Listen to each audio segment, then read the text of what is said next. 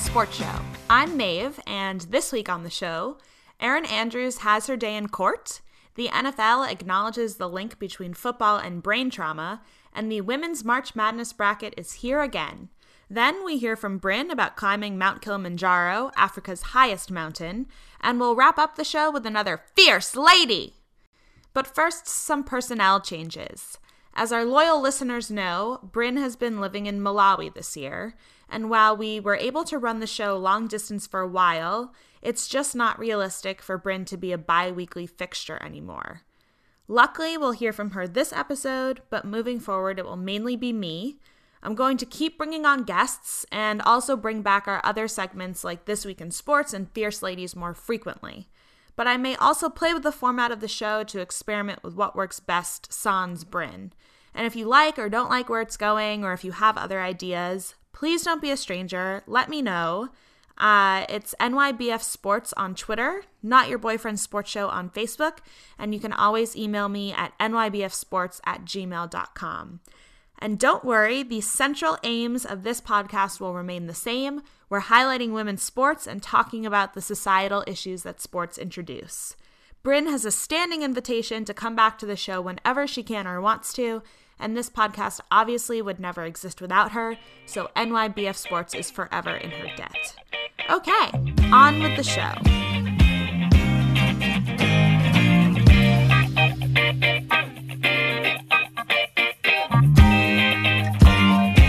So, this week in sports, let's start with Erin Andrews.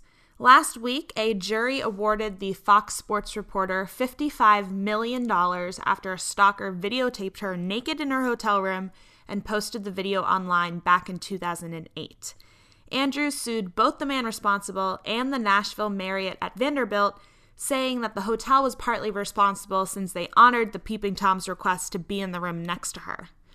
Something that was kind of shocking to me was that the defense attorneys argued that Andrews' rise in her career since 2008, she's not only become more prominent in the sports world, but she's also a host on Dancing with the Stars. They were saying that this success was evidence that she did not suffer severe and permanent distress. And I just wanted to shake my computer yelling, she succeeded despite all of this bullshit. The other thing that happened was that coverage of her trial sparked some really interesting discussions around female sports reporters and the lengths that they go to keep themselves safe while they travel.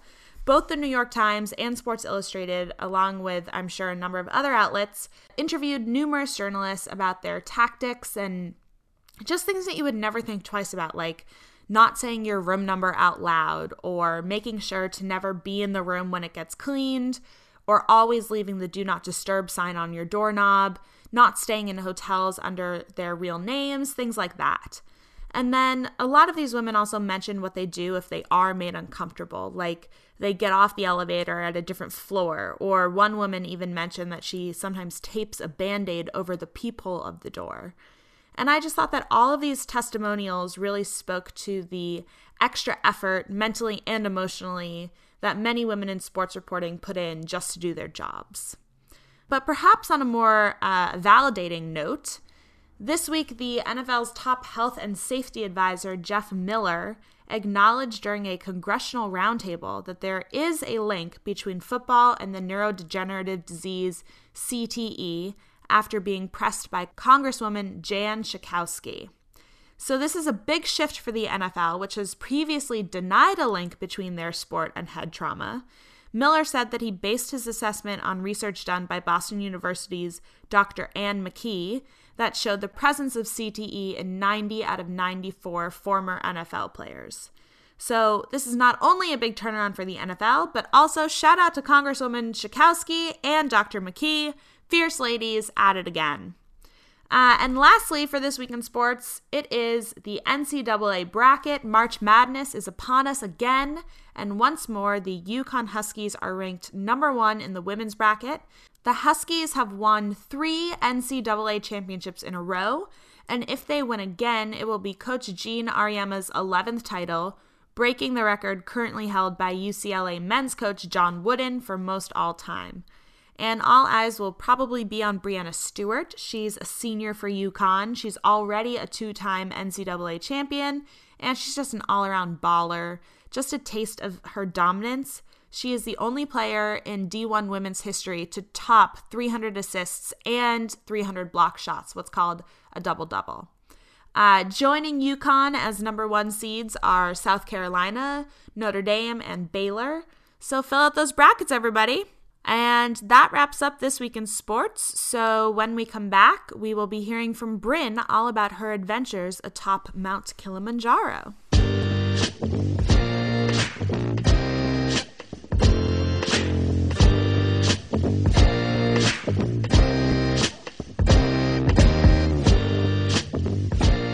As we all know, Bryn has been living in Malawi on the east coast of Africa since August.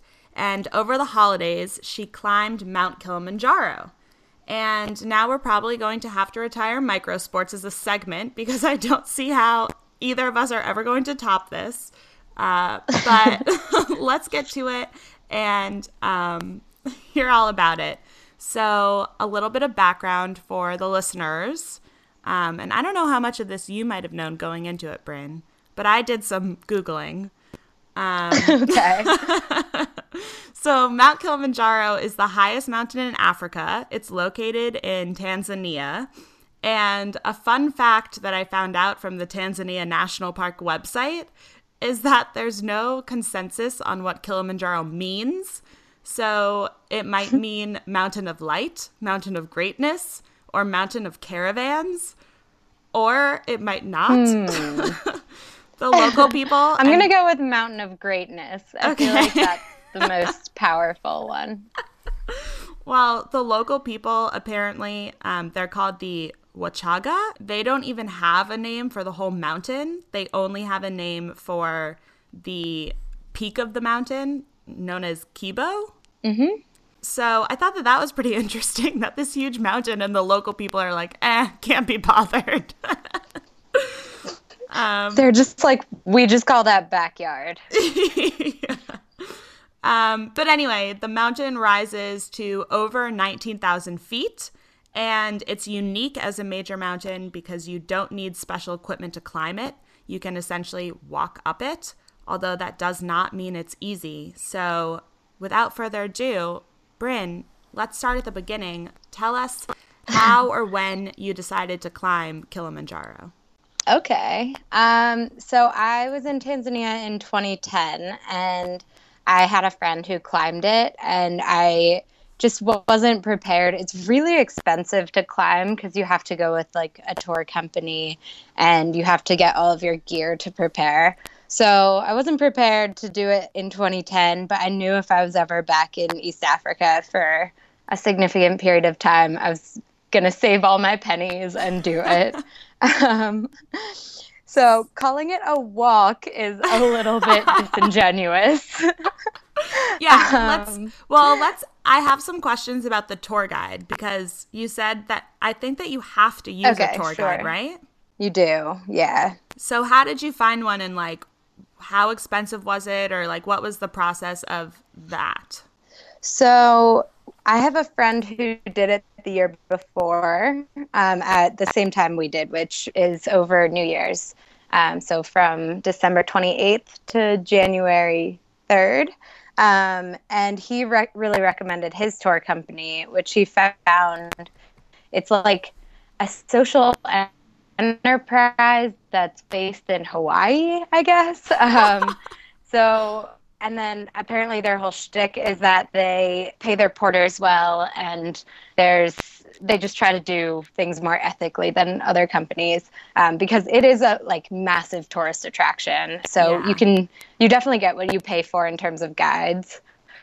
So some you can tell are just like bare bones, and they probably don't pay their staff well. Yeah. And then others are like all the bells and whistles and make it more of a luxury thing. So good to hear that there are, ethical guide companies and that you actually found one and used one. Yeah, I mean, you can definitely see how guides and porters could be exploited because porters carry so much up the mountain. It's like all your tents, most of your gear, all your food for the 7 days. So, I mean, we saw kids that looked like they had to be like 15, even though they say that porters should be 18 or above. Okay. But there's no way that that was the case for everyone we saw up there. So yeah, it's kind of one of those iffy situations where you just try to find someone who's doing it right and you hope that they actually are. So who was your tour guide? We went with a group called Samba Treks, and we went with, our guide was Charles Samba, so that was pretty cool. And they're just super friendly, really knew what they were doing. We had our main mountain guide was named Danny, but we called him the Silent Warrior because he was just like this strong, silent type that would like lead us up the mountain and tell us where we should go pee. Oh, God. All right. Well, so it took you just said 7 days. Is that how long it took you to scale the mountain? Well, so we originally signed up for a 7-day trek, but then on day 3, we reached our camp before lunch, and we were kind of like, why are we just going to sit around for the rest of the day? Like, we know some people do it in 6, so this seems like a little silly.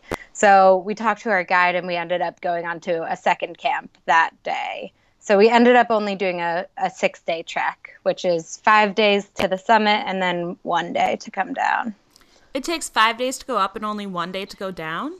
Yeah, it's crazy. It's like 4 days of hiking, and then on the 4th day you get in around 5 or 6, and they give you dinner, and then you have to sleep for like 4 hours. And we woke up at 11 p.m., and we started hiking at 11:40 p.m. So this was 11:40 on New Year's Eve.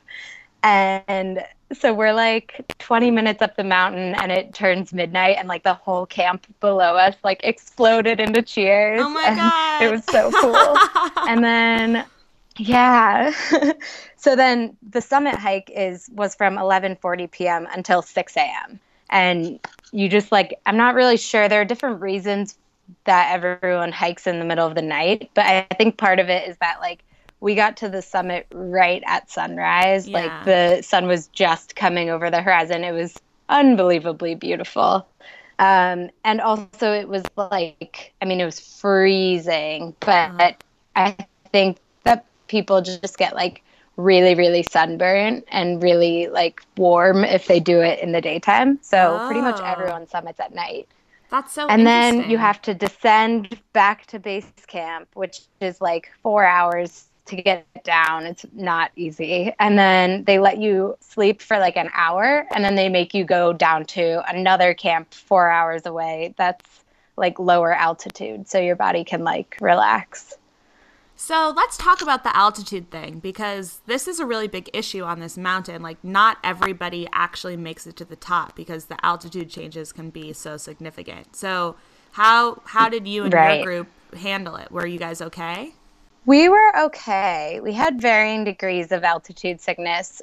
We were all taking, there's this drug you can take that like kind of makes your fingers and toes tingle, but it's supposed to help with the altitude. Uh-huh. So we had I was in a group of 4, and 2 of the girls had like really bad headaches the last day, and one girl like lives in the mountains and she was completely fine the whole time. And then I was doing okay, but like an hour before we got to the summit, like I hit a wall and I like thought I was going to pass out. I thought I was going to throw up, and like I had to just follow my guide's footsteps like one by one and like slog through. And then as soon as we got to the summit, like adrenaline kicked in and I was completely fine. But like definitely we had like migraines, stomach issues. Like it was pretty intense. Wow. And definitely not everyone makes it. They call it like the great equalizer, because even if you're in the best shape of your life and like young and spry, like altitude can hit anyone and just like knock you out. Yeah. Wow. Well, okay. So other than maybe the obvious high and the obvious low of like reaching the summit and then altitude sickness, What was like the thing that was the best and what was the thing that was the worst about climbing the mountain? I mean, the best was that it was like 6 days of the most gorgeous hiking. And with the exception of summit night, like it wasn't too strenuous that you didn't appreciate where you were. Like we walked through so many different climate zones and saw so many different things. It was so beautiful all along the way. So that's just like, it was great. I don't know where else you get that kind of just stunning hiking in all different kinds of climates. How many climates were there? What were the different climates? I think it says like there are maybe 5 climate zones. Mm-hmm. So it starts in like rainforest, and then you go into I'm gonna forget, but basically it's like rainforest, and then sort of like a meadowlands, and then it gets into like really rocky parts, and then at the very top there are like all these glaciers. So you kind of go from like green to brown to dusty to rocky and then snow all of a sudden at the top. So then what was the downside other than the altitude sickness? What's one thing that, you could have done without? It was really cold. So, I mean, it was fine for the first few days. And then the second to last day, we like had our guides fill our water bottles with boiling water before we went to bed and like put them in our sleeping bags by our feet to keep them warm. Huh.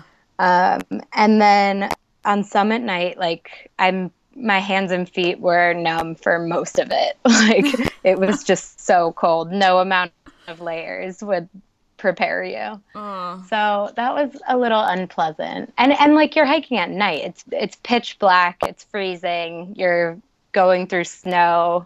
It was really cold, but probably so motivates you to keep moving though. Yeah, exactly. The guides like won't let you stop. They like want you to walk really slow so your body like doesn't freak out from the altitude, but they make sure you keep moving because if you stop you're just gonna like get cold and want to turn around. Yeah. I can't imagine. It would be so heartbreaking to turn around at that point.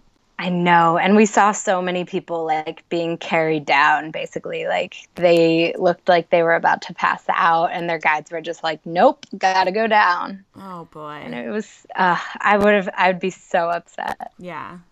Well, the other thing I'm curious about is, I'd imagine that doing something that's kind of this extreme and requires a lot of endurance, but probably a lot of like teamwork too. Who were the people that you went with, and like why did you think that they'd be good people to climb the mountain with? They ended up being like the most perfect group I could ever have hoped for. It was 3 other girls who are in the same fellowship that I'm in. Mm-hmm. And I sort of put out a query when we got here being like, I'm definitely doing Kilimanjaro. Like, if anyone else wants to do it, here's the details. Like, let's start getting organized. And it just kind of shook out to be 4 of us. And one of them is my roommate. The other lives nearby. And then the 4th girl lives in Uganda. So we hadn't seen her for like 6 months before the trek. We were all exactly the same hiking speed. We all had like good attitudes. We played trail games all the way there. Sounds like summer camp. Yeah, it's one of those things like you have friends that you love, but you wouldn't want to live with. Like there are definitely people I would not want to climb Kilimanjaro with. But the 3 that I went with were completely perfect. Well, such a good test of friendship. Like, would I climb Mount Kilimanjaro with you? Seriously. Oh, man. Okay, well, before we wrap up, anything else that, you want to tell all of our listeners about Mount Kilimanjaro or your experience or? If you have the chance, do it. It was amazing. Well, Bryn, thank you for telling us all about it. And as the listeners know, this is going to be the last they'll hear from you for a little while. But Not Your Boyfriend's Sports Show would not be without you. So I'm so glad that we started this podcast, and you are always welcome back. And I'll pop in from time to time. Yeah, please do. I love you, and I love sports, and I love talking about sports with you. It's sports, it's lady sports. Love it. All right. Okay, good game, Brittany. Good game, Maeve. Bye.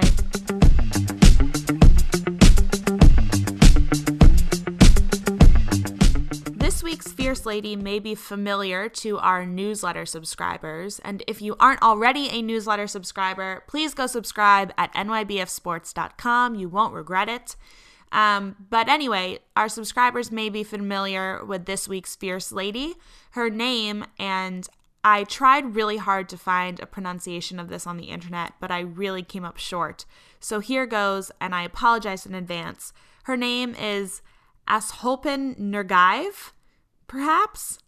She is a teenage girl living in Mongolia who is smashing 2,000-year-old traditions by becoming the first female eagle hunter. Her family are nomadic Kazakh herders, and they hunt foxes and other small animals on horseback with the help of their eagles. And she is the focus of a new documentary called The Eagle Huntress that debuted at Sundance earlier this year. It follows her story as she raises and trains her first eagle. Her father is also an eagle hunter, and she became his apprentice early on, which was a very unusual move for a young girl. So I like the story not only because of its central fierce lady, obviously, but also because her whole family supports her, and most directly her father. So clearly bucking trends and tradition is a family affair for this Mongolian family. There are also lots of fascinating themes in this movie. Full disclosure, I haven't seen it yet because it hasn't been picked up by a distributor and released nationwide, but reviews note its reverence and respect for the environment, the effects of climate change, and the special relationship between man and animal, or perhaps I should say woman and animal. So yeah, the next time you're feeling down, just, remember that somewhere in the mountains of Mongolia, Ashopen is smashing the patriarchy with her eagle, and you can do it too. Okay, so that does it for this week. Thanks for tuning in and listening. As always, you can follow us on Twitter at NYBF Sports. We're on Facebook at Not Your Boyfriend's Sports Show, and you can always shoot us an email at nybfsports@gmail.com. So I suppose I'll start saying good game to the listeners. So good game, listeners, and I'll check in with you next time.